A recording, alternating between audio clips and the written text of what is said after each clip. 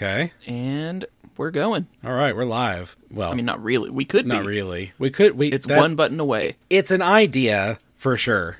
The start streaming button is literally right next to the start recording button. That scares me, though. The idea of going live on our YouTube channel scares me. Yeah. But okay, you had a question to kind of get the ball rolling with this episode. So a group of friends and I were hanging out Wednesday night after church, and I don't remember who asked the question, but we were asked the question of what, like, Mount Rushmore movie from your formative years. So you think back to when that was, what you would say the movies that defined your taste. Okay. Define my taste. Which of those movies has held up the worst? Or, like, if you went back to watch it now, you have, like, a shockingly different take on it now than you did then. Oh, wow. Yeah, no, it was an unexpectedly deep conversation. Yeah, I don't know. That's, I mean, I can think of the ones that, like, stand out to me that, like, forever changed the way that I see movies, you know? Like, Okay. Like, for example, like, definitely The Dark Knight is up there. Spider-Man 2, Electric Boogaloo. Two Spider, Two Man. Two Spider, Two Man. Definitely, I would say, like, Terminator 2 is probably up there. Okay. Star Wars: The Empire Strikes Back. So you didn't have like a single trashy movie that you just really enjoyed, or a movie that, like, if you went back and watched it now, you would watch it differently because you have so much different life experience? Okay, I can think of a movie when I was a kid. We actually talked about it recently. I can think of a movie when I was a kid that I loved. Not loved. Loved is a strong word. I enjoyed it. And I remember watching it more than once. But it definitely cemented for me the love of the fantasy genre. And that is the first Dungeons and Dragons. I don't know that I ever saw that. With Jeremy Irons? Mm-mm. Yep, that movie, as bad as it was, because, like you're saying, looking back now, actually looking back just a few years from that moment, it was like, wow, this is bad. Like, this is not good at all. The CGI was terrible. The acting was bad. The script was bad. Like, everything about it. It's not a good movie at all. But I remember, I guess when that came out, let's see, could you Google it real quick and tell us when that actually came out? Because I want to say I was like maybe 10 or 11, maybe, when that came out. And I remember... 2000. 2000. So yeah, I was 10. And so I remember as a 10-year-old just loving it. I remember having it on VHS and rewatching it. Not a lot, but I've watched it several times, but it actually, for me, it like really made me love the fantasy genre. Yeah. So I guess that would I put it up there as Mount Rushmore of movies? Definitely not, but I would put it as like an influential movie for me. Okay, that's fair. Yeah. I feel like also it's very unfair for me to ask the question and then not answer it. And I also say this with the benefit of having had 2 days to think about it. Fight Club for me. Easy answer. Yeah. There was a period of like my high school life that I loved Fight Club, and I was like way too young to get Fight Club. Mm-hmm. And now that I'm older, I feel like kind of the point of the movie, like, you're not supposed to like it. Mm-hmm. It's supposed to make a point, and it's supposed to challenge you, and then you're kind of just supposed to move past it. Yeah. So that's absolutely my answer. But it was really interesting to me because Meg and I were by far the youngest people in that room. So it was just kind of like a generational, like, interesting to see what other people view as their formative movies. So that was actually a really, really cool experience. What were some other answers? Do you remember? Oh, I want to say... Sorry, I another one just hit me. It's one that, like, I have rewatched, but every time I've watched it since, I've just kind of been like, yeah, I mean, okay. But The Matrix.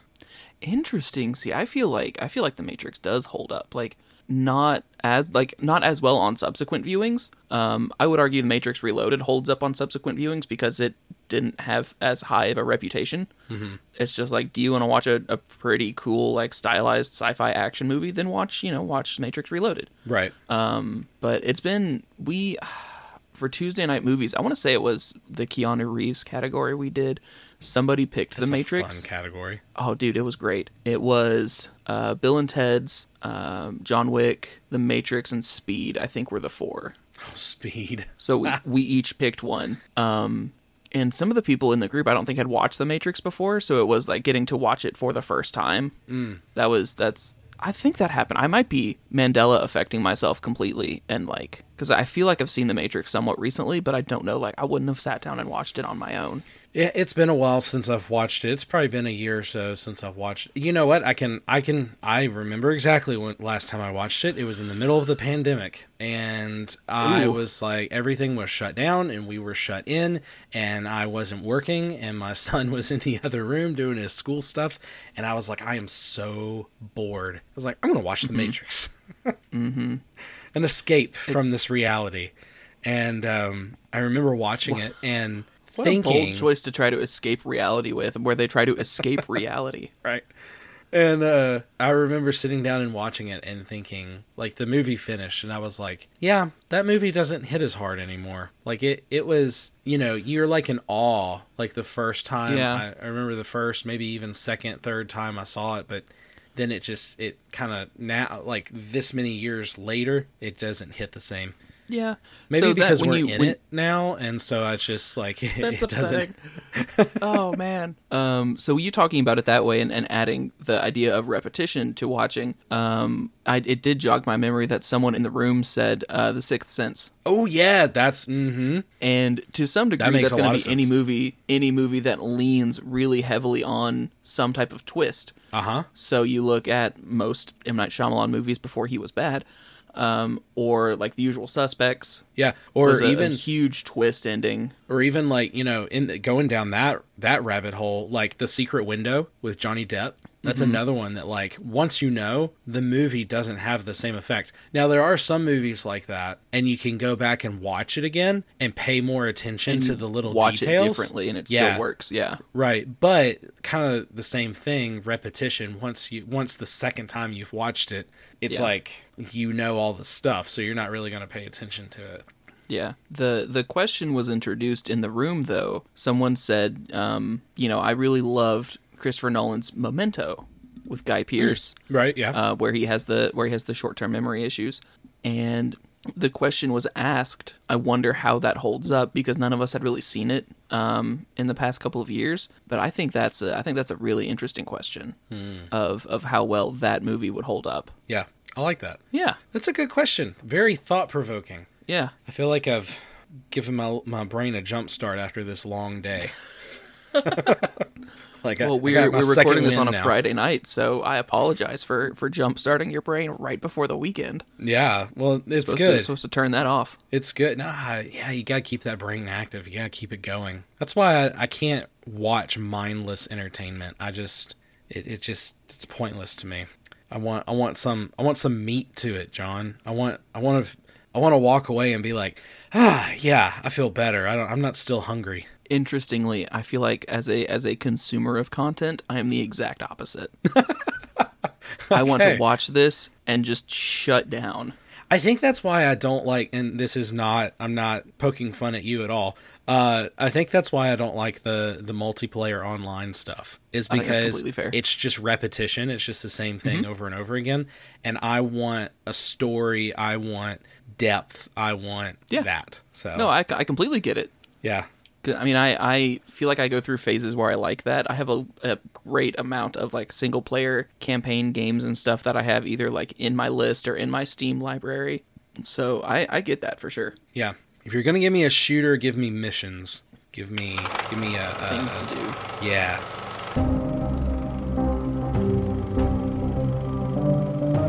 My name is Maximus Decimus Meridius.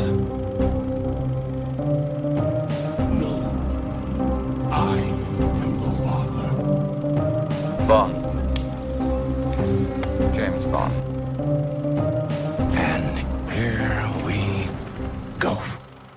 Well, let's see. We're 12 minutes in. Welcome to another episode of They Didn't Ask Us. I am Jay, and with me, of course, is John here. And we are here to give you more info that you didn't ask for. But today, we'll get into that in a second. But the news is what's coming up first. But because there has been so much that has been delayed, originally we were supposed to review Kraven the Hunter, but it has been pushed to next year. So because of that, we're actually going to go ahead and do a Spider-Man movie, so that we're kind of staying somewhat in the same universe, I guess you could say. So we are reviewing Spider-Man 2, the Sam Raimi Spider-Man. So for those older folk like John and I, you will remember going to see Spider-Man 2 in theaters, and if you're younger, you can watch it on... Is it on Disney Plus now? It sure is. That's where I watched it. Okay, see, I own it, so that's where that's how I watched it. When we found out immediately after recording our last episode, oh, what are we doing next time? Oh, no, that's been delayed somewhat indefinitely. And we were like, what are we going to watch? I was like, let's watch Spider-Man 2. You know, it's a movie we talk about all the time. We reference somewhat frequently. Mm-hmm. And then I was sitting down yesterday. I was like, I need to find a way to watch this movie. So all of the 3 Raimi movies, I think both amazing movies, are now available on Disney Plus. Okay, there we go. So that's awesome. So you can check them out there. Because, I mean, it kind of goes without saying, this episode is going to be extremely spoiler heavy. We always are, but this one will be especially, primarily because it's such an old movie. So if you haven't seen it yet, and this is the kind of content you love, highly recommend, if you haven't seen it, pause right now, go watch it, come back and listen to the rest of the episode. But for the rest of you that have, maybe it was a long time ago, maybe it was in your childhood, like me, then sit back and enjoy us rambling about Spider-Man 2. But first up, we have news. Well, let's start with the biggest news. The writer's strike is over. But the writer's strike and the SAG strike were separate. Yeah, they became separate. So we have writers, which is great. We have writers, which is good. We don't have anyone to do anything once they write it. Correct, unless they decide to animate everything from now on. That would be wild. Oh man. You know what? I'll take the dub. Yeah. I will accept this win. It is something, not nothing, and I thought we were going to get a whole lot of nothing. I did too. I thought that this was going to go on much longer than it did. I was fully expecting into next year. So it's nice to know that they came to an agreement, a settlement. So it's really nice. Now, some of the things that, if you care about this kind of thing, if you don't, just tune me out for a second. But I find it interesting. Maybe you will too, but the agreements that were made, one of the biggest was pay. They were able to work out an amount of pay, a certain percentage, and then it's going to go up every 2 years, I think it is, for them, which is great, because you may not know this, but writers are actually not paid all that much, surprisingly. You know, I've talked about it on this show several times. Writers are, in my opinion, the most important piece of a movie or TV show. If you don't have good writers, you're not going to have good content. So they're extremely important. We reference that somewhat frequently because at least for me, my most obvious example of you can have great actors and horrible writing and you'll have a bad movie is Attack of the Clones. Yeah. Attack of the Clones and Revenge of the Sith. Like, Natalie Portman has won an Oscar.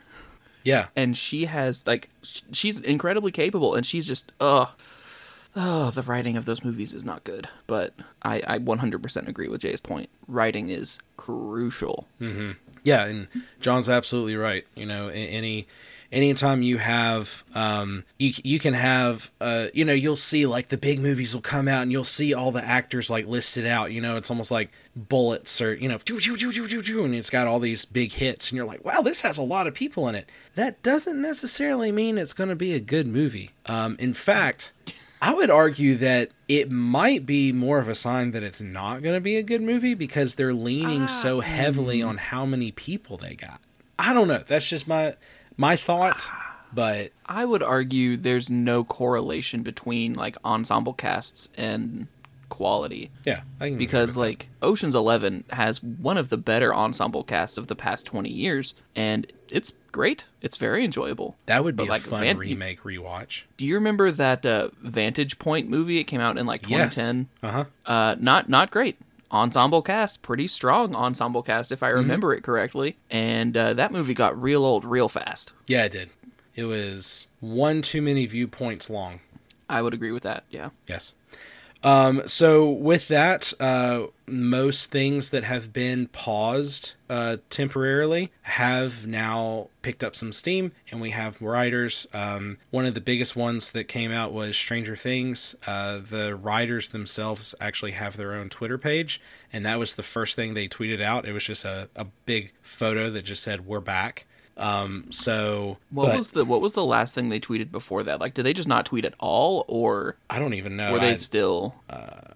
It looks like kind of interacting with somewhat relevant things. Yeah, but yeah. So you've got that. Oh, I didn't finish what they got. The other thing was AI. That was another huge debate that was happening because a lot of these studios were starting to threat that they were like, well, we don't really need you anymore. We can take your old script, put it into artificial intelligence, and then they could just write it themselves. So really, we don't even need you anymore. Which is just not true. I think the debate has been out there for a long time, but AI is not human. So having that understanding of how humans interact and emotions and, body language and reading the room and stuff like that, like AI is not going to get that. And so, it wasn't going to turn out well. Well, they have officially said they will not be using AI. And they can't use any AI to copy their material. And if something is written by AI or has any AI assistance, then the studio has to say that AI was used in the making of this fill in the blank. So I think that's fair. And then they worked out a deal with the studios as far as the streaming services go, about the streaming services being more open about what's being watched and how much it's being watched. And then the writers getting a cut of whatever is actually being watched. So all of that was worked out as well. So now we just need the SAG strike to end, and then we might actually start being able to review new things again. Yeah. So some really cool news as far as Dune Part 2 is coming out next year. For those that maybe you didn't see it in theaters, because it did kind of come out at an odd time. It was like right when COVID was ending, but there was still some we'll go ahead and release this straight to streaming as well so that you can watch it there. But if you didn't get to watch it, then it is coming to Netflix on October 1st. So that's pretty cool. Definitely trying to pick up some steam there. And then also, it's such a great watch too. Like, I need to rewatch it because I haven't seen it since its theatrical release, and I remember being blown away. Yeah, it was incredibly good. It was. It's funny. My life group that I'm a part of, there's one guy in that, and he's not normally a movie guy, but he watched Dune and he can't stop talking about it. He just keeps going on and on about how good it is. Yeah, I completely agree. In relation to Netflix, one of the things that's going to be coming out soon is called Rebel Moon. Just kind of some big news surrounding that's come out recently. Apparently there was a game, a tabletop board game made by Evil Genius Games. There was a whole board game that was going to be coming out, and Netflix canceled it. The producers or whoever of Rebel Moon canceled it, but they still used their intellectual property that they had created with this board game. I went into detail because I was a little confused. I went into detail about it just to see what they meant, but these developers sat down and spent hours upon hours expanding on the universe to create this board game. And then what happened was Netflix canceled it, but they took the stuff that they had made and now they're using it as their own. Yeah, I frustratingly have no trouble believing that. Yeah. So that's very upsetting. And so they're now trying to sue Netflix, saying that, basically that's not fair. And if you're going to do that, then you need to at least release the board game that we worked so hard on to develop. I'm about to say, because I imagine by this point, because Rebel Moon comes out vaguely Christmas time, right? Yeah. The end of December. And then part 2 is in March, I believe. I would have to think in order to have a tabletop game ready to go to production, that game is done. Mm-hmm. Because you would want to release it either at or before release of the movie. So, correct. All they would be doing now is probably crossing T's and dotting I's, and rug got pulled out. Yeah. So not cool. Not cool, Netflix. So that might be the next strike, is the board game maker strike. Man. What would you call that? What would that acronym be? Board gamers. I'm trying to come up with some type of joke about rolling for initiative. But they're like, we rolled a nat 1 and we're protesting, like something like that. Yeah. I like it. Oh, man. Speaking of games, just real quick, the KOTOR remake has not been canceled, according to Sony, and there are trailers that have been created for the game, but they just haven't been released publicly. So they say. You'll believe it when you see it. Is that your... Exactly. 100%. This has been in such a weird development cycle of it was at this one studio and they used all of their budget on the trailer and not the actual game. And then it has been radio silence. And that studio got shut down or something and it moved to another studio. I don't know that I believe this game is going to happen anymore. And I'm very upset about it. Yeah, I feel the same way. I don't really think, I don't know, there's been too much that's happened with it that seems like really big stuff. We talked about it when it initially happened, but the studio that was making it, they were like, yeah, no, you're not going to make this anymore. And they allegedly just moved it to a different studio. Yeah. Honestly, you know what I wish they would do? Because, I know, EA's monopoly on Star Wars games has expired, but throw it to Respawn, man. They have knocked out Fallen Order and Jedi Survivor just out of the park. Give them this and essentially say, make Fallen Order, but KOTOR, the game's done. It'll write itself. Yeah, because the skeleton of what you would need is already there. You just gotta plug in the pieces. I'm down with that. Let's make this easy peasy. We can make this go. Easy peasy, lemon squeezy. But instead, they're making it difficult, lemon difficult. As far as writer's strike being over, one of the things that's moving forward for sure is the Batman Part 2. Now has a release date of March 10th, 2025. When it says Part 2, when I read that in my head, it is... I expect that movie is going to start immediately where the first one stopped. When I hear that, that's what I think too. Okay. But I don't know how true that is. Yeah. Well, I didn't care for the first one. I would like a more seasoned Batman. That's not what this is supposed to be, though. This is supposed to be year one. I want him to be older now. Can we have a time jump? I would like a time jump. Let's do a time jump of 4 years. 4 years. Because that's how long it's been since the last one came out. That's upsetting. I think I could be talked into that. Okay, you talked me into it. It was a really easy. Well, it's one of those things that it's I liked that it was a year one style, especially I think that was a little bit of a shock at the end when he failed. Well, I guess he didn't fail, but he kind of failed. And when that happened, it kind of caught me off guard and I was like, oh wow, this is a very new Batman. He really doesn't have this together. Which I was okay with, but it's okay, well, now that we've seen that version, let's skip ahead a few years where he has more experience, but he still can make some mistakes, Yeah, I think I'd be all right with that. I don't know. He's probably having to recover from the brain damage that he had when he hit his head on that bridge. No, surely not. He's got scrambled eggs in his brain. All of Gotham City heard that ding when he hit his head on there. Somebody on the other side of the town was like, what was that? Was that Batman getting a concussion? Did y'all hear a bat hitting metal? That was weird. So one thing that John and I had talked a lot about, have continued, this has been a conversation that has expanded over several episodes, is the whole DC universe.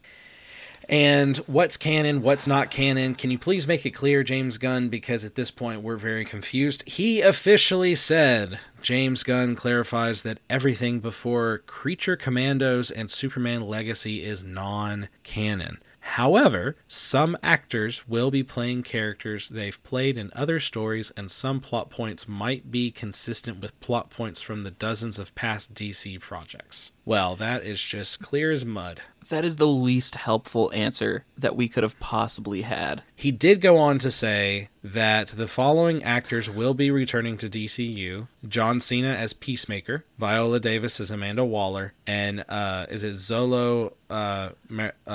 I can't say his last name. I'd be more comfortable guessing his. That's what. Yeah, Mara Duena as Blue Beetle. Mm-hmm. He didn't indicate if that was the full list, but that is a list that he gave. I think I'm fine. I'm fine with those three people coming back. I'm fine with those three. I don't know how on board I would be if those were the only people coming back. I think it would be a missed opportunity to not bring Margaret Robbie back. Oh, absolutely. Like, that would be a missed opportunity there. I would love to see Bloodsport come back. Also, King Shark. Yeah, King Shark is entertaining. But I think that's all I can think of as far as, I mean, obviously I want Henry Cavill to come back, but I don't think that's not going to happen. Pour some out for the internet's favorite nerd. Yeah, I don't know. He's got I'm not one to talk. I don't have much hair, but he's got his receding hairline is running very quickly in the direction you don't want it to go. Down your forehead, and it's like he has no forehead now. It's just eyebrows to hair. I noticed the new movie he's in, the haircut they gave him is terrible. It's so bad. But he's got to be terrible by design, though. I'm sure it is, but he's already got a widow's peak, and so having his hair as short as it is, I mean, it needs to just stick up a little bit more, and he could be Vegeta. I'd be in for it. I would too. I'd be completely in for it. I'm down. Every now and then when I'm just like scrolling reels on Facebook, I get a Dragon Ball Z reel, and I'm just like, man, this has changed since I would watch this. He's at like Super Saiyan 6 plus whatever. Like, they keep making up things for them to do, which is great. They're not even numbered anymore. They now have names and colors. Okay. Yeah. Okay. Yeah. I still watch the show. Excellent. I'm happy for you. It's that one show from my childhood that I've continued to watch just because it's fun for me. Yeah. So according to sources, Christopher Nolan is in the talks to direct and write at least 2 James Bond films. I don't know how I feel about that completely, but I would watch it. The second part of that report is what has me uneasy, is they would be true Fleming adaptations set in the period in which they were written. Yes. That makes me kind of uncomfortable. I just Why? don't think... I don't want to have period pieces anymore. Oh, yeah. And, I mean, Nolan's already done that. He's already had 1917. He's already had... No, did he do Dunkirk, or was he 1917? He did Dunkirk. Okay, one of them was Sam Mendes, who did Skyfall, my arguably favorite movie of all time at this point. I don't know, man. I feel like that would be a much easier... It would change the way they would do Bond, though, because either they would have to commit to, we're doing period pieces now, or it would be we're giving everybody a couple of movies at a time as kind of creative liberty, and we're not going to have, Daniel Craig be Bond for almost 20 years. We're not going to have Pierce Brosnan get 4 movies. We're not going to have, these eras defined. It's just going to be it was him for a couple of movies. Now it's this guy for a couple of movies, and it would lose some of the sheen to me. I see where you're coming from. I hear you, but I disagree. I'm completely fine with you disagreeing. Yeah, I do see where you're coming from, though. I get that, but at the same time, I don't know. Bond, that would be I'm going to do this research, and I will come back and let you guys know in the following episode. I'm going to do research to see, has the Bond films, have they lost interest over time? Because that might be where they're coming from. They might be thinking, okay, this is a character, a talk about a character with a legend, like a legacy character. Like this character is something that could potentially live on forever. Mm-hmm. And because he's not dedicated to one actor era, yeah, he can be changed out. And so that's what makes Bond so cool. And every generation has like their favorite Bond. My dad will say that his favorite is, I'm pretty sure he told me it was Pierce Brosnan. So, like everybody has their favorite. But at the same time, if that's kind of worn out and people don't really want that anymore, this could be their attempt to be like, hey, let's change it up a little bit. And this time we're going to, instead of having it like, oh, we're dedicated to this person for so long, let's just say, okay, well, let's do a couple Bond movies, but whichever direction the director wants to take them, that's where they can go. They don't necessarily have to be stuck in this continuum, I guess. Yeah, I don't know. I feel like I've enjoyed Bond movies kind of following the times, though, where you have Goldfinger, right, in the 60s, where he's like, I'm gonna make my gold valuable. And I was like, well, buddy, it's gold. It's already valuable.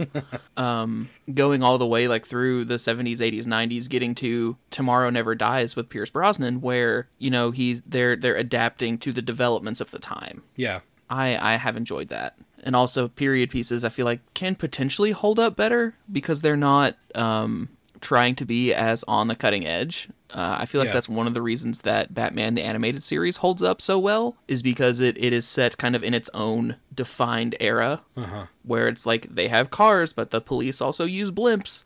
And it's just like, there's a little bit of like silly things about it, but it works. Yeah. And I don't feel like it could have worked if they were like, we're going to make this like a super edgy 90s cartoon. I don't think it would have held up as well. So I definitely see both sides. And if this does turn out to be the direction that they would take Bond, I mean, very, very few directors and cinematic creators at this level have earned the trust with me personally that Nolan has. Yeah. I watched Tenet. Like that's the amount of respect I have for Christopher Nolan. I watched this movie that makes no sense. Right. You watched Tenet. You didn't enjoy Tenet, but you watched it. I was confused the whole time. I had no idea what was happening. Yeah, it was wild. That one's not really important. We're going to skip that story. Michael Gambon sadly passed away yesterday at the age of 82. Sorry, Sir Michael Gambon. Did he get knighted? He was, man. He was knighted. Cool. Yeah. So both the Dumbledores have sadly passed away. We do still have Jude Law, though. So that's... Oh, yeah, from those movies that nobody saw. Yeah. So, which, it's one of those... it's definitely a...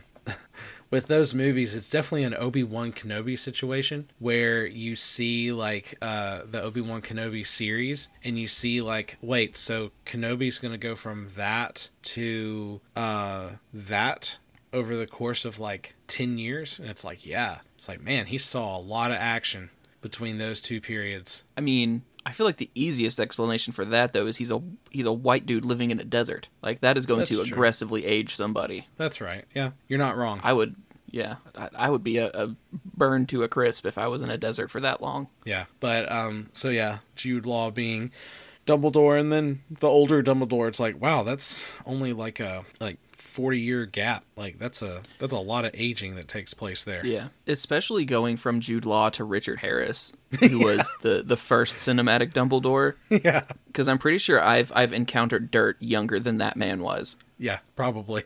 Yeah, and he's been gone for like 20 years now. Mm-hmm. But yeah, that's pretty much the news. I think the only other thing that we have is if you really enjoyed Werewolf by Night, it will be released in color.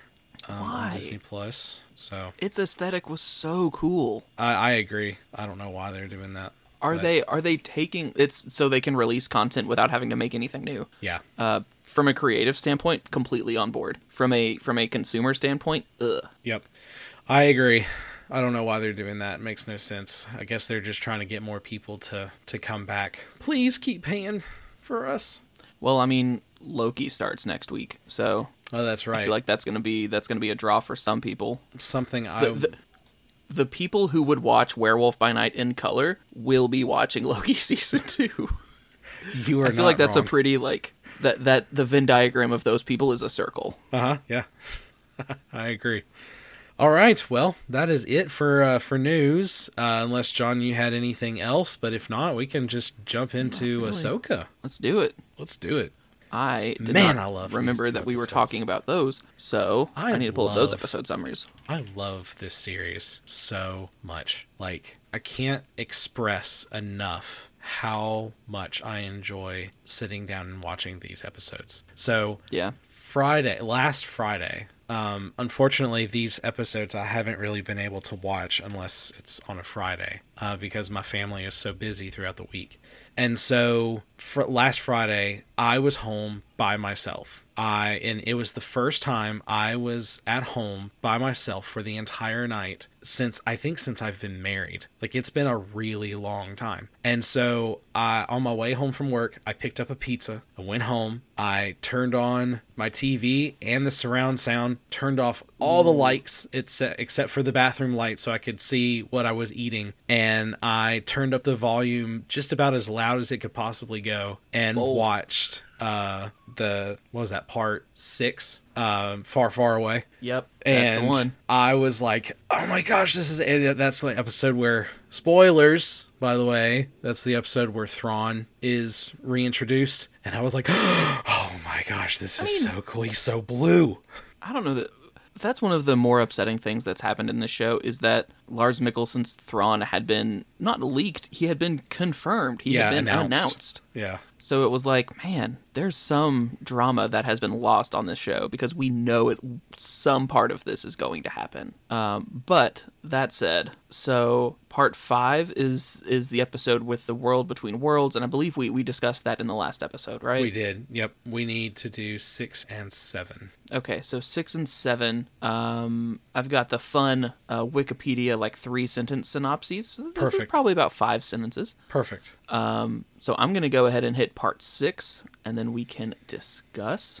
Part 6, Far, Far Away. The Eye of Sion arrives on Peridia, the ancient homeworld of Morgan Elsbeth's people known as the Dathomiri. Elsbeth, Balin Skull, Shin Hati, and Sabine Wren meet the Great Mothers, a group of Night Sisters allied with Thrawn. As they wait for the Grand Admiral, Skull relates to Hati his belief that the Fly and the rise of the Empire were part of an inevitable cycle, one he intends to break. Thrawn arrives and honors Skull's promise by providing Wren with provisions, a Howler mount, and Ezra Bridger's whereabouts. After Sabine leaves, Thrawn orders Skull and Hati to follow her so they can kill both her and Ezra. Surviving an ambush by bandits, Sabine encounters the native Noti and follows them to their village, where she reunites with Ezra.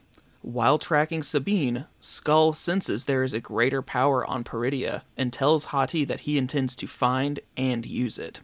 Anticipating Ahsoka's arrival, Thrawn demands all the details of her history from Elsbeth and prepares his defenses. Oh, snap. This was great, man. This was a great episode. So good. So good. Even though I was just saying, there was not all of the drama there could have been regarding Thrawn, his introductory scene was incredible. Yeah. And I know this is something we've discussed in the past. I love when they're able to take the same voice actor from an animated show and make them the live action character. Mm-hmm. And they were able to do that with Lars Mikkelsen as Thrawn.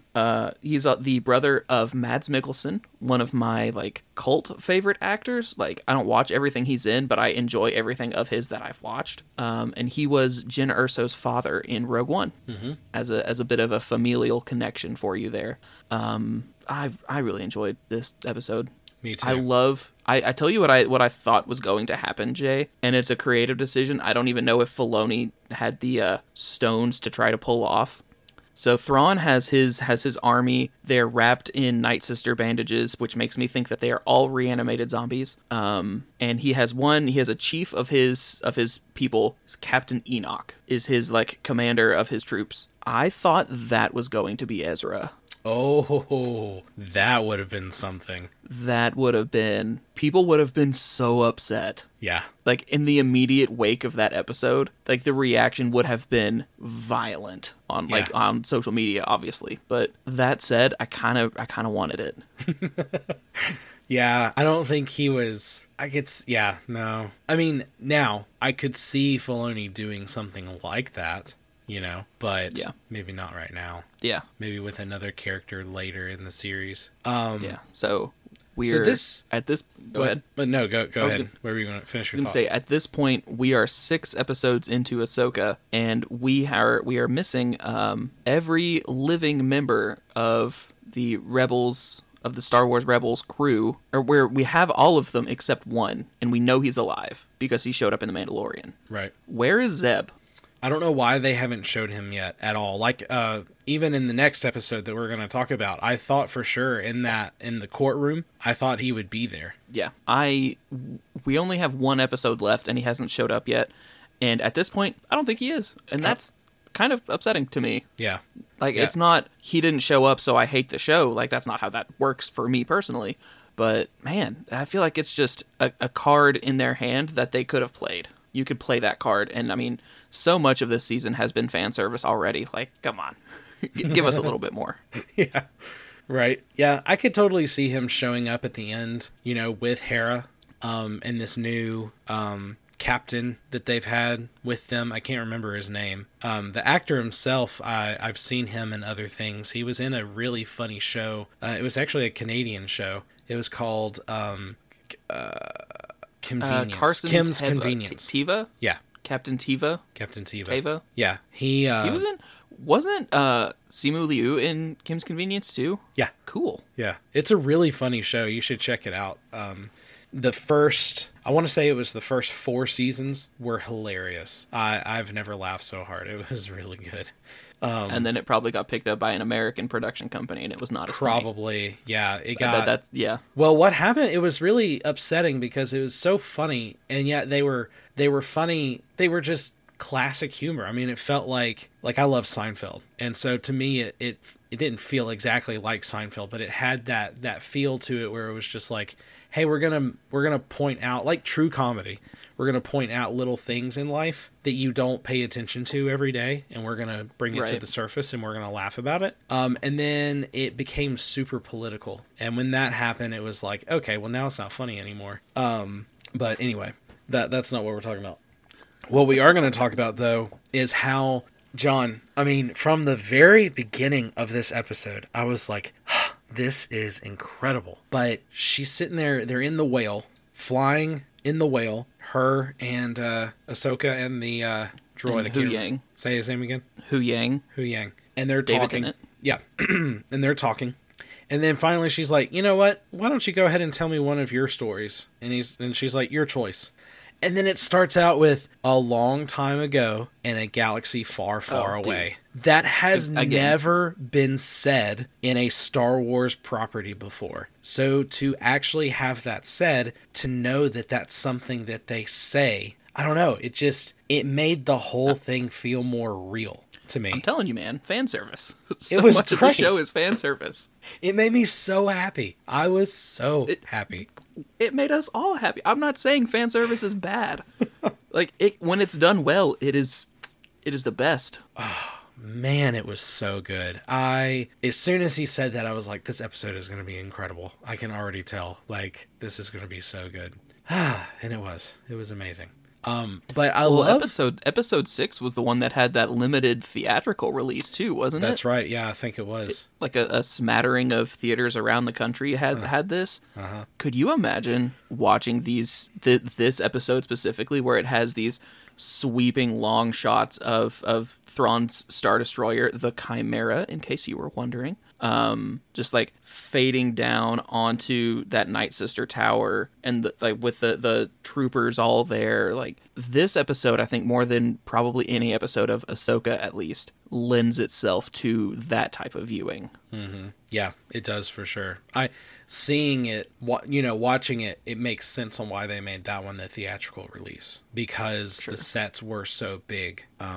But how about so I'm really starting to believe that these two mercenaries, as they're referred to most often, Lord Banan and his apprentice, I can't remember her name, but I'm really starting to think that they don't see themselves as Sith. Because I would agree with that. They have never once referred to themselves as Sith. In fact, he talks more about the Jedi than he does anything else. And then, like, she even says, like, she was like, did you enjoy being a part of the Jedi? And he was like, it had its moments, but ultimately they were doomed to fail from the beginning.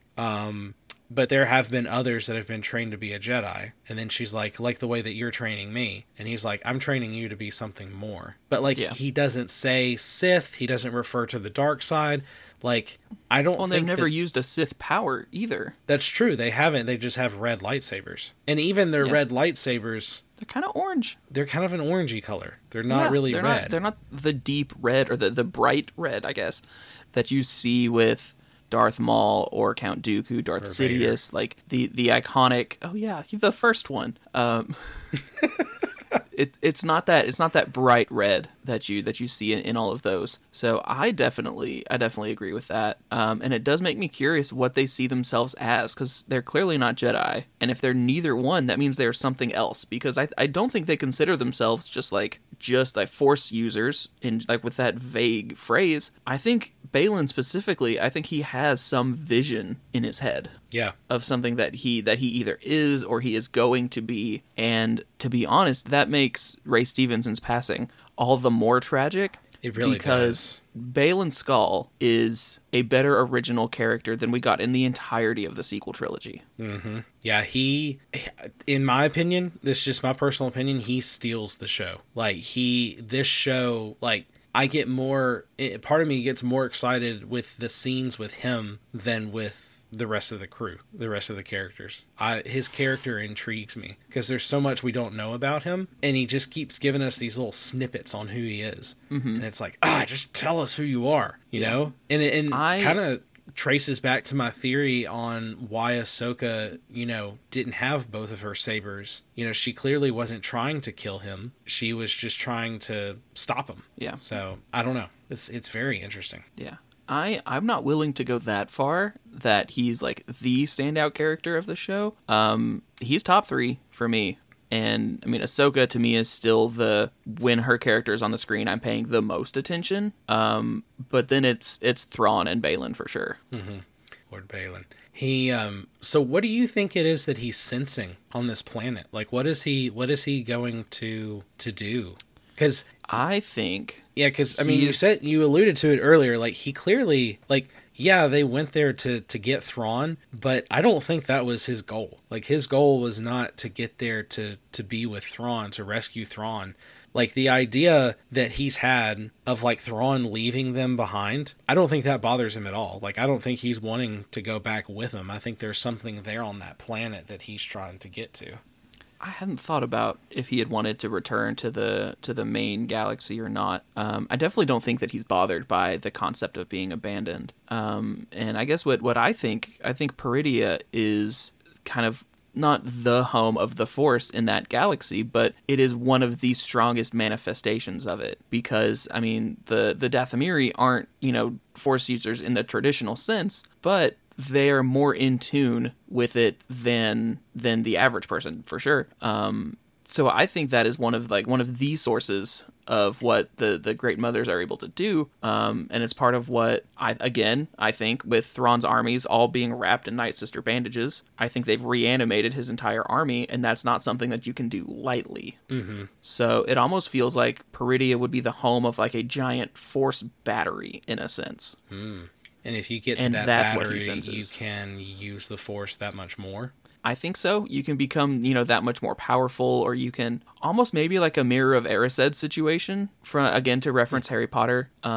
Just what is your biggest desire? Or maybe they would just build a temple, because that's when inside of Rebels, that's what those were, right? Like on Lothal. Mm-hmm. Jedi it was just a temple. Yeah. I would imagine there's a temple hidden somewhere on the planet. But Okay. to what or to whom? Does this galaxy even have Jedi and Sith? Like, there's so much that we don't know about Peridia, and I feel like if they fully leave Peridia unexplored at the conclusion of this show, it's a tremendous waste. Mm-hmm. Yeah. No, I definitely, I'm feeling more and more like they are setting up for the focus of this show to take place primarily in this new galaxy. Yeah. I will tell you one theory that I saw on social media recently is that Baylan turns into Snoke, and No, please don't. he begins crafting the First Order. No. And that Peridia is in the same galaxy as Exegol from The Rise of Skywalker, which is why it was impossible to get to. The second part of that, I'm on board. Exegol and Peridia being in the same galaxy, that is an easy sell for me. Yeah. Snoke being Baylan, not on board. No, not at all, especially because of the way that they got rid of Snoke. Yeah. That's what makes that so upsetting. It's like, well, then that makes that super sad. Yeah. How the mind... Well, if you think about it, though, I mean, Snoke has that incredible head wound. So if you tack on... I think the theorizer's point was saying Baylan is going to receive a head wound in the show, and it would take... combined with the head wound plus aging an additional 15 years, it's plausible. Because I don't know if you had seen the DCAU movies, but at the end of the DCAU Flashpoint movie, spoilers, I guess, because I don't think we've ever reviewed this on the pod, the Thomas Wayne Batman shoots Reverse Flash in the back of the head. Like, full on, you see the exit wound and everything. But the Reverse Flash comes up in the next movie, and it essentially, like, he explains the fact that he isn't dead by saying, like, I'm vibrating my molecules to make it so I age milliseconds at a time. So what if Baylan gets his head injury and he has to use his obviously incredible force ability to keep himself alive, and it saps the energy from the rest of his abilities? Again, I don't even think that's true. I don't even want that to be true. No, I don't either. I just want to devil's advocate it to try to explain a way where it could happen. I don't know. I really hope that that's not the case, because that's going to make me really sad. I agree. if that's what happens. Oh, man. Well, what about the next episode? Episode 7, Dreams and Madness. On Coruscant, Hera Syndulla faces a disciplinary hearing with tribunal member Senator Xiono. It's an X, and I'm never confident about pronouncing X's in names. Objecting to her reports of the secret Imperial Remnant conspiracy.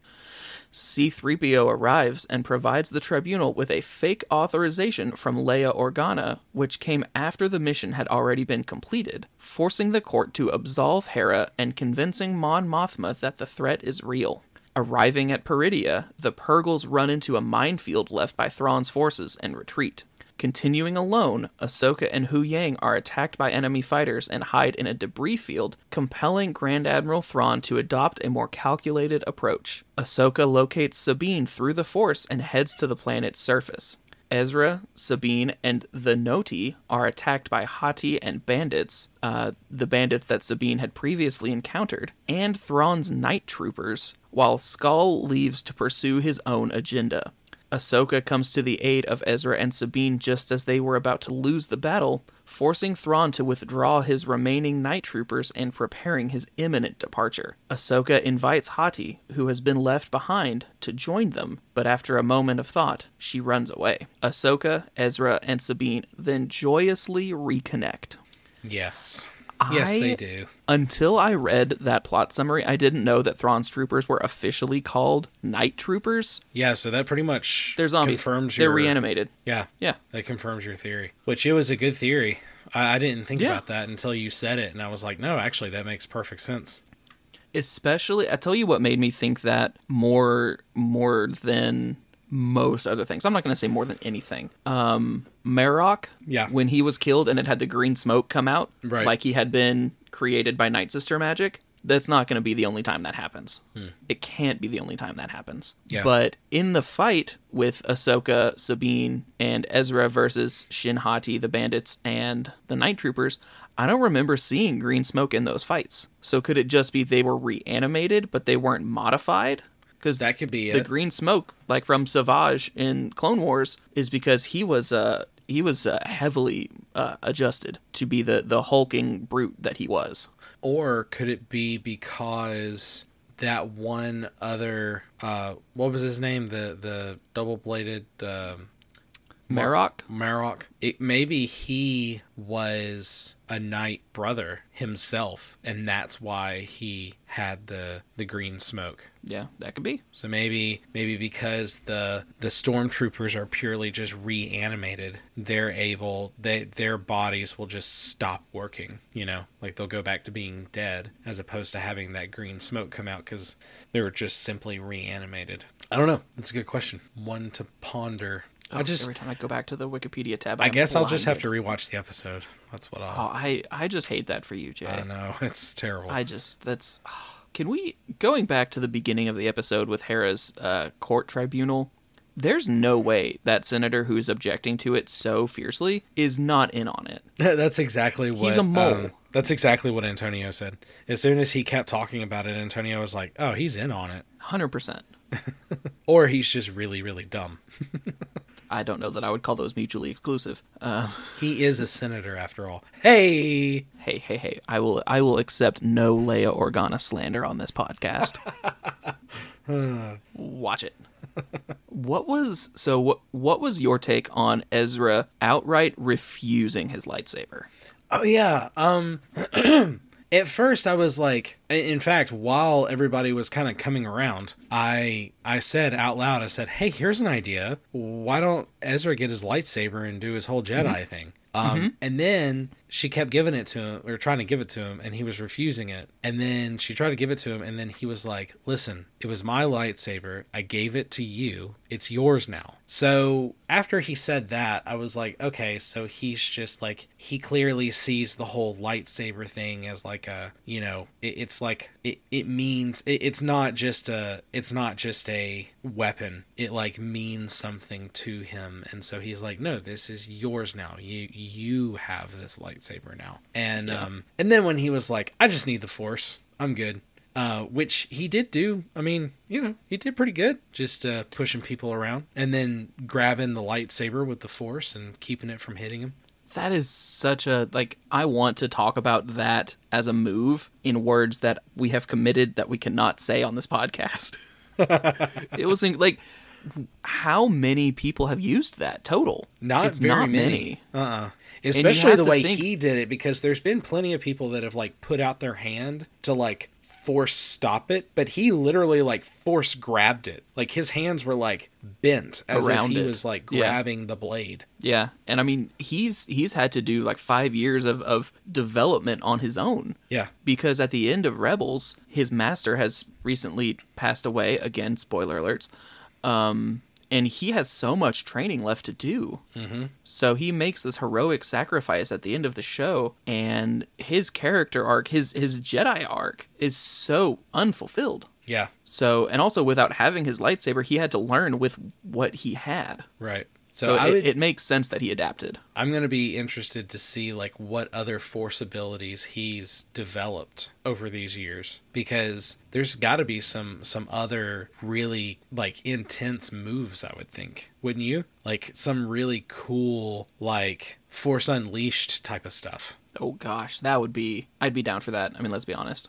Can you imagine how cool it would be for them to bring in the, where he, jumps up in the air and, closes in and makes, that Force, explosion where it just pushes everybody away? Of course, he wouldn't be able to do, if he wants to stay Jedi, I don't think it would be a Jedi move to do that and people, disintegrate like it does in Force Unleashed, but...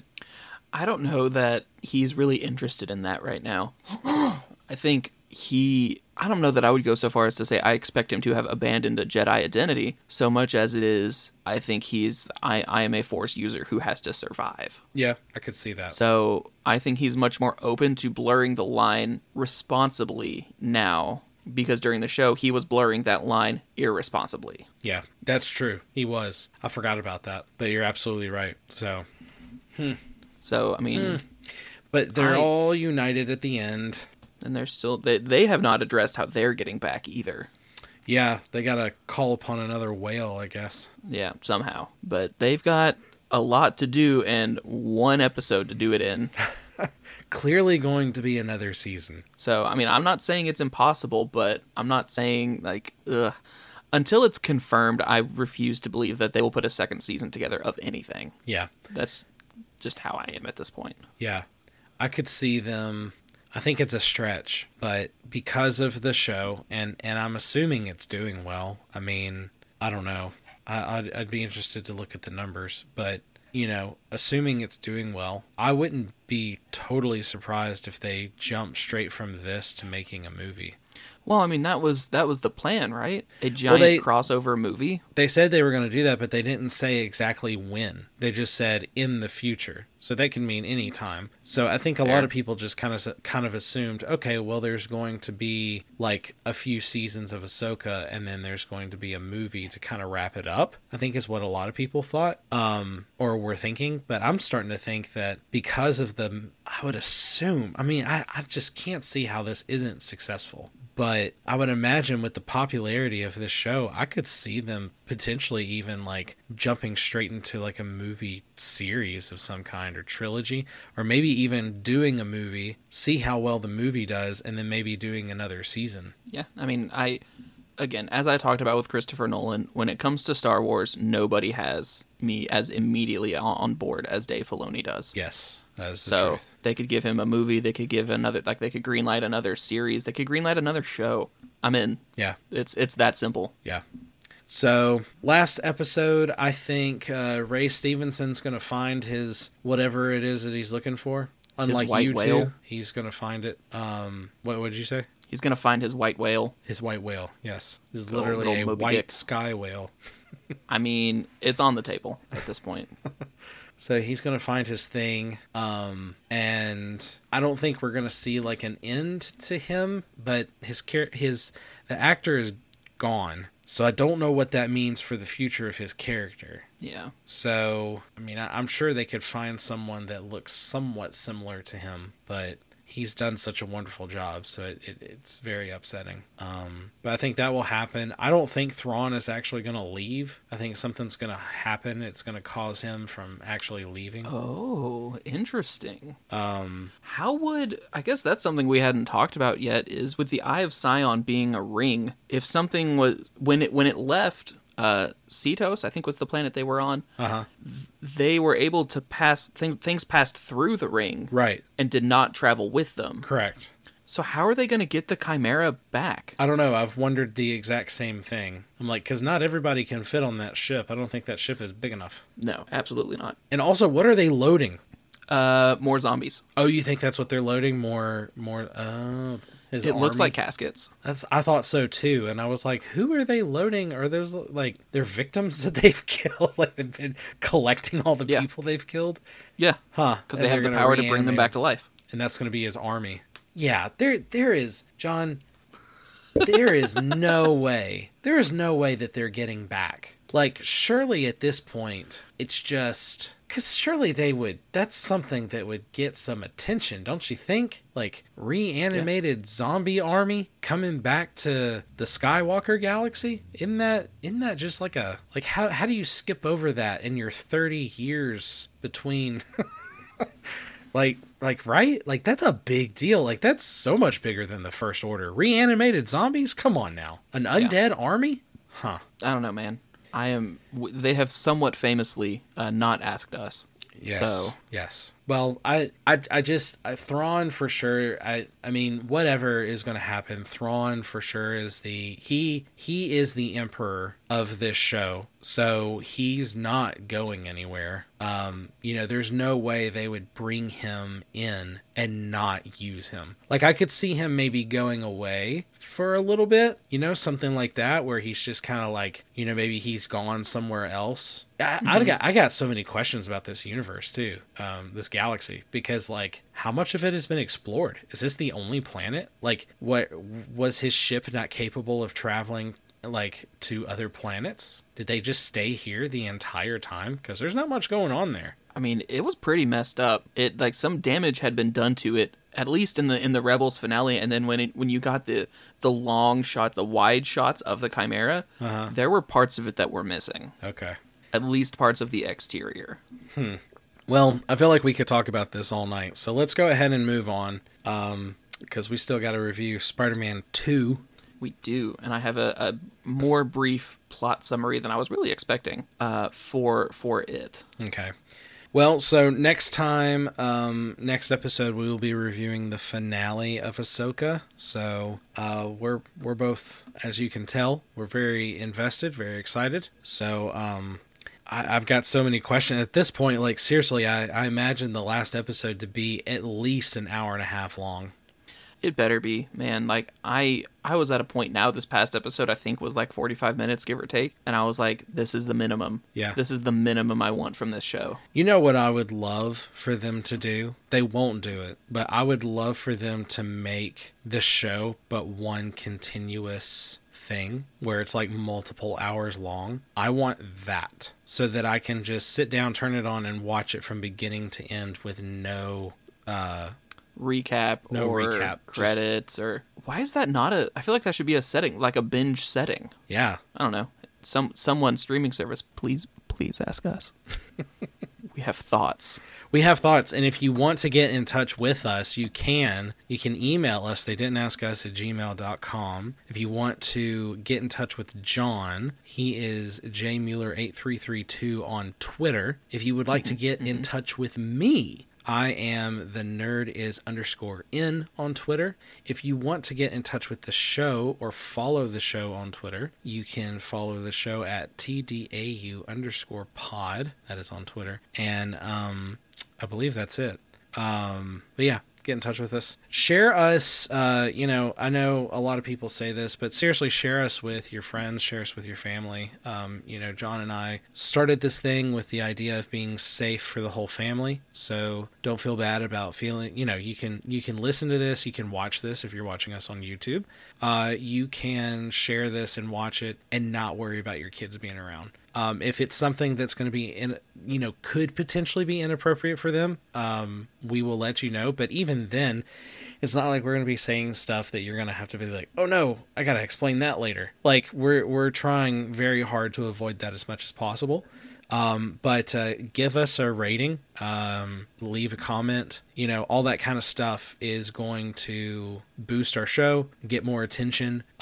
We're not doing that so that we can be famous or anything like that. We just want, if you love this, we want more people to be able to listen to it as well. So we are not making a dime off of this. This is all just for fun. But John, Spider-Man 2. First, if you don't mind, real quick, before you get into the summary, could you tell us what year it was released? And 2004. 2004. And who is it starring? It is starring, let me go back to the one page, Tobey Maguire as Spider-Man, Kirsten Dunst as Mary Jane Watson, Alfred Molina as Dr. Otto Octavius, James Franco as Harry Osborn, and J.K. Simmons as J. Jonah Jameson. The only J.J. Jameson. Which is impressive to me, because he was granted his role in the MCU as well. Well, so it makes you wonder if good job with it. Oh, he's great. I'm not complaining that he was MCU. I'm just remarking on the uniqueness of it. Yes, it is unique. Is every J. Jonah Jameson across the multiverse J.K. Simmons? I would be okay with that. I think I would be too. Yeah. That would actually be kind of fun to have that like a J. Jonah Jameson is he's secretly the Watcher. Yeah, I could see that too. Got a cigar and everything. He's like yelling at the screen. I love it. Okay, sorry. Go ahead with the summary. So with this being a summary, it's not quite as detailed, and it is more of a tease, so it doesn't get into kind of the last third of the movie. But if my options are I can read a paragraph or I can read somebody's like college thesis, I'm going to read the paragraph. So, on the verge of a nervous breakdown, Peter Parker, who is now studying physics at the University of Columbia, learns the hard way that life has just got tougher. It's been 2 short years since Norman Osborn's death at the end of the first movie, and Mary Jane is now giving up on Peter as Aunt May faces imminent foreclosure. Those are not related events, by the way. The person who did their best to write this has equated them. As Peter tries to find his feet, uncertain of whether he wants to be a crime fighter or not, a freak accident in the name of science births a new supervillain, the energy-obsessed, multi-tentacled mad scientist Dr. Octopus. This time, when the world needs him most, Peter must choose between remaining faithful to his calling or staying away from Mary Jane, the girl of his dreams. Will Peter embrace his destiny as Spider-Man? Will he? There's a Spider-Man 3, so I'll let you guess how that goes. I want to kick us off by saying I forgot how, and I use this word very deliberately. I don't throw it around as lightly as a lot of people do on the internet. The beginning of this movie, Peter's life is so depressing. Yeah, it is. It is genuinely Murphy's Law. What can go wrong is actively going wrong. Like he's drifting apart from his friends, from Aunt May. Yeah. He's failing in school. He's getting fired from all of his jobs. Yep. It's pizza time. And it's right at the beginning. And so Meg and I watched this last night. Do you know who the woman at the desk was? Yeah. Who received the pizza time line? The actress? It was Emily Deschanel. Yeah. From Bones. Yeah. There's a lot of that in this movie that we noted. Just kind of like, oh, they're going to go on to be famous. Elizabeth Banks is in this movie. She has like 4 lines or something. Where was she? She was Miss Brandt. So I'm trying to remember the scenes in which there was a Miss Brandt. She might have been the one who was supposed to pay Peter at the Daily Planet. Bugle? Which one is Superman and which one is Spider-Man? Yep, it was. That's exactly who that is. Is it Bugle? Yeah, the Daily Bugle. Okay, I said Daily Planet. That is Superman. And then, of course, we did have the obligatory Sam Raimi made a movie, so Bruce Campbell is in it. Exactly. That was fun. I enjoy Bruce Campbell in things. So yeah, starts off real sad. Everything is going wrong for Peter. He gets thrown a bone because he's writing a paper on somebody who his best friend is financing their research. So he gets really an upfront view of everything that's going on. And then that's a disaster. Literally, that's not even an exaggeration. Like, disaster is an appropriate word, if not underselling it. Yeah. He had the power of the sun in the palm of his hand. In the palm of his hand. A literal sun. Yeah, for real. For this being a 2004 movie, many of the effects held up very well. It did. The one part that I looked at it and I was like, oh yeah, that's from the mid 2000s or from the early 2000s, is the scene right after Doc Ock storms out of the hospital. I almost said escapes, like he was a prisoner. After he fights his way out of the hospital. He robs a bank. Scene. That's where Sam Raimi's true colors really comes out, is in that scene. There was so much like screaming and like aggressive close-ups, and you could definitely tell Raimi's horror background in this movie, and that was honestly the movie's better for it. It is because otherwise it is kind of a run-of-the-mill and it's not comic overused book movie either. No, it is used very appropriately.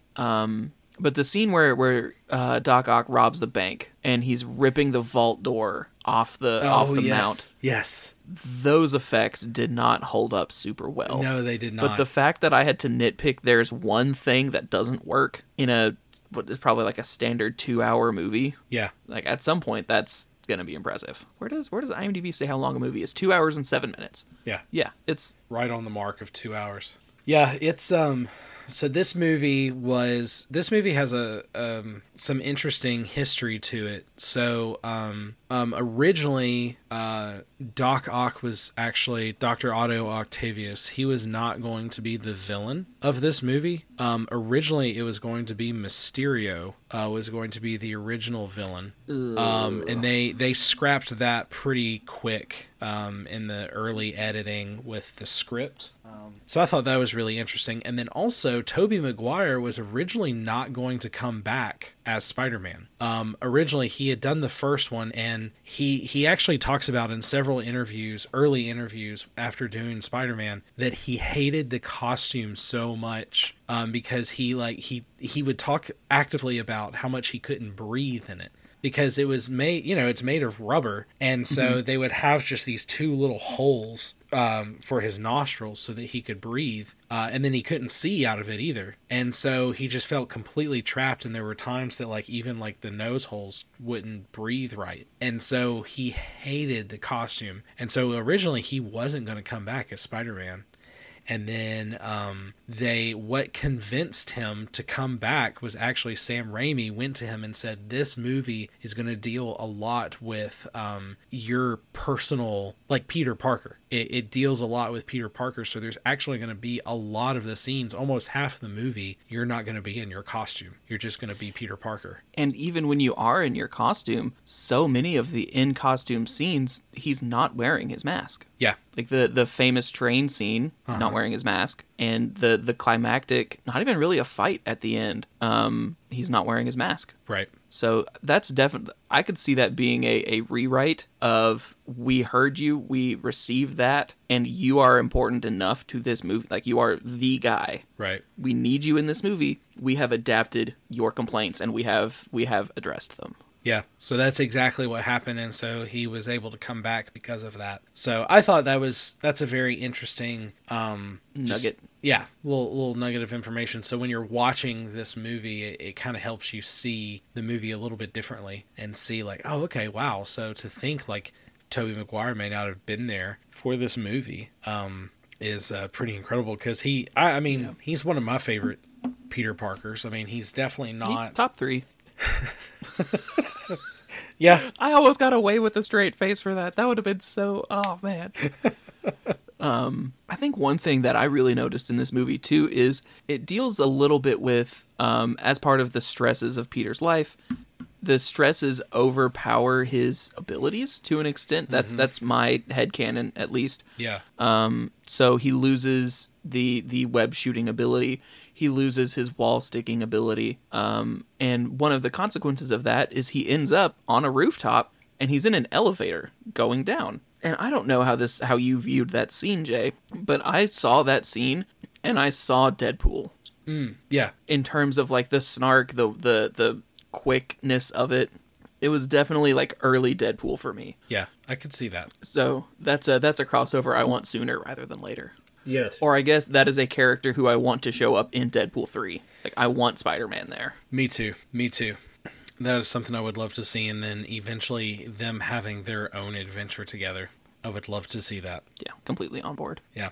But, this was one of those movies I remember, and I would say even still, it's one of the better superhero movies out there, period. DC, Marvel, doesn't matter. It's one of the better superhero movies. And I think it's because it just has so much heart to it. It's got a fantastic story, and you really, I don't know, you leave the movie feeling really good for Peter. Mm-hmm. You're like, all right, he's got this. Yeah. Well, and one of the things that made this so satisfying is it had a very human villain. Yeah.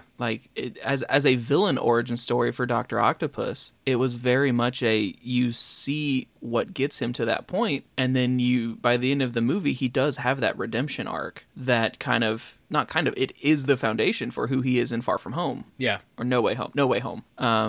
Because, he's arguably not even a villain at any point in that movie. He's just, okay, I now realize that I'm in an alternate universe. What do I have to do to get home? And he does it. Mm-hmm. So at the time, with this movie having come out in 2004, this would have been the gold standard of comic book movies. Everything would have been compared to this for 4 years. And then if you were to Mount Rushmore the genre, right? Uh-huh. 2 of the 4 Mount Rushmore movies came out in 2008 because that's Iron Man and that's The Dark Knight. Yeah. So, I mean, obviously those are paradigm shifting in terms of how the genre is thought of, but this stood head and shoulders above everything else for that time. Mm-hmm.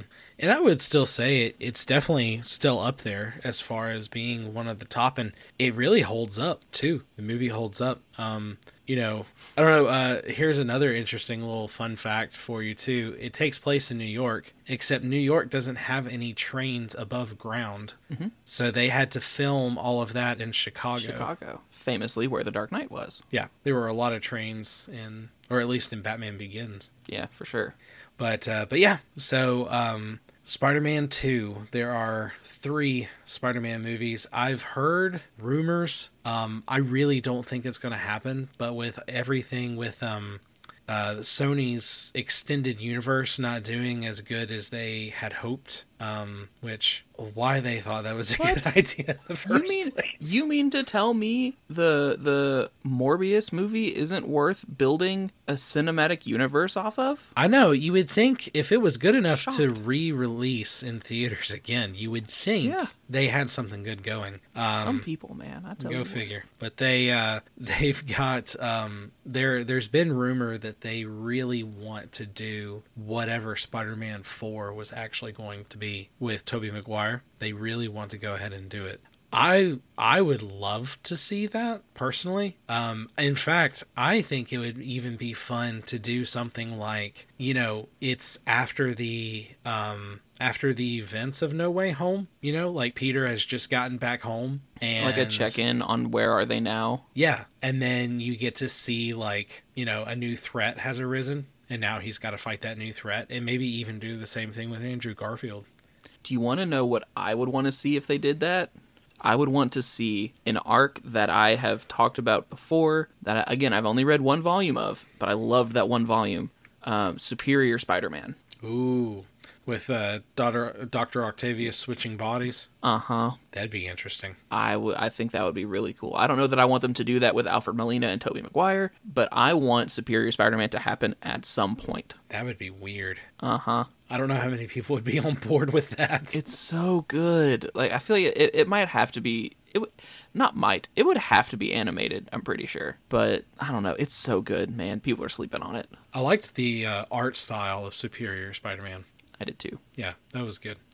I don't know. Spider-Man, Anyway. he was my first superhero love, was Spider-Man. I fell in love with that character and knew everything about him. I had books, just like, info books about all the different villains and all the different origin stories and stuff like that. I read several of his comics. So I remember when these movies came out, I was super pumped for that. Because up until this point, we only had the animated series. Mm-hmm. So, which is good. Also available on Disney Plus. Also available on Disney Plus. Yep. But so where would you rate this now? Oof, this is going to be a hard question. Where would you put this now amongst all superhero movies that have been released? Where would this fall now? For me personally, it is still on my Mount Rushmore. So it is still top 4. I just think that it probably is 4th, but I will say I'm struggling to say what I think. So I think The Dark Knight 1, my incredible bias towards the character, is coming out. Winter Soldier is 2. One of Infinity War or Black Panther as 3. Because the movies, outside of everything else, the movies are critically very good. And then when you tack onto that the cultural reach that both of those movies had, they have to be in that conversation. Yeah. And then I would put Spider-Man 2 4. Okay. And then the other of Black Panther or Infinity War would be 5th. Okay. Just to do a top 5. Okay. I think I would definitely have Spider-Man 2 sitting at number 5. Kind of like what you're saying. I'm not completely sure what would be in the 1 through 4, but it would definitely be, like you said, Dark Knight, Winter Soldier, definitely Thor Ragnarok, and probably Infinity War, and then Spider-Man 2. Yeah, I mean, that's a solid list. Yeah. I can't complain about any of those. Yeah, I think that's what would be up there, but it still holds up. It's still a really good movie. If you've never seen it before, I highly, highly recommend go watching it. I would you need to watch 1, 2, and 3, even though 3 is not great, but it wraps up the character, and kind of, even though you don't get to see a resolution for Peter Parker, you get to see, like, you can see what direction it's going to go, and so you kind of feel better about it that way. Like, you're like, okay, like, I have a basic understanding of what's going to happen next. But I would recommend checking it out for sure. Yeah, I mean, I'm completely on board. If you are among the people who haven't been priced out of Disney Plus yet, you have it available. Yeah. It's there. And I'm sure you can rent it for a reasonable price at this point, I would think. Yeah.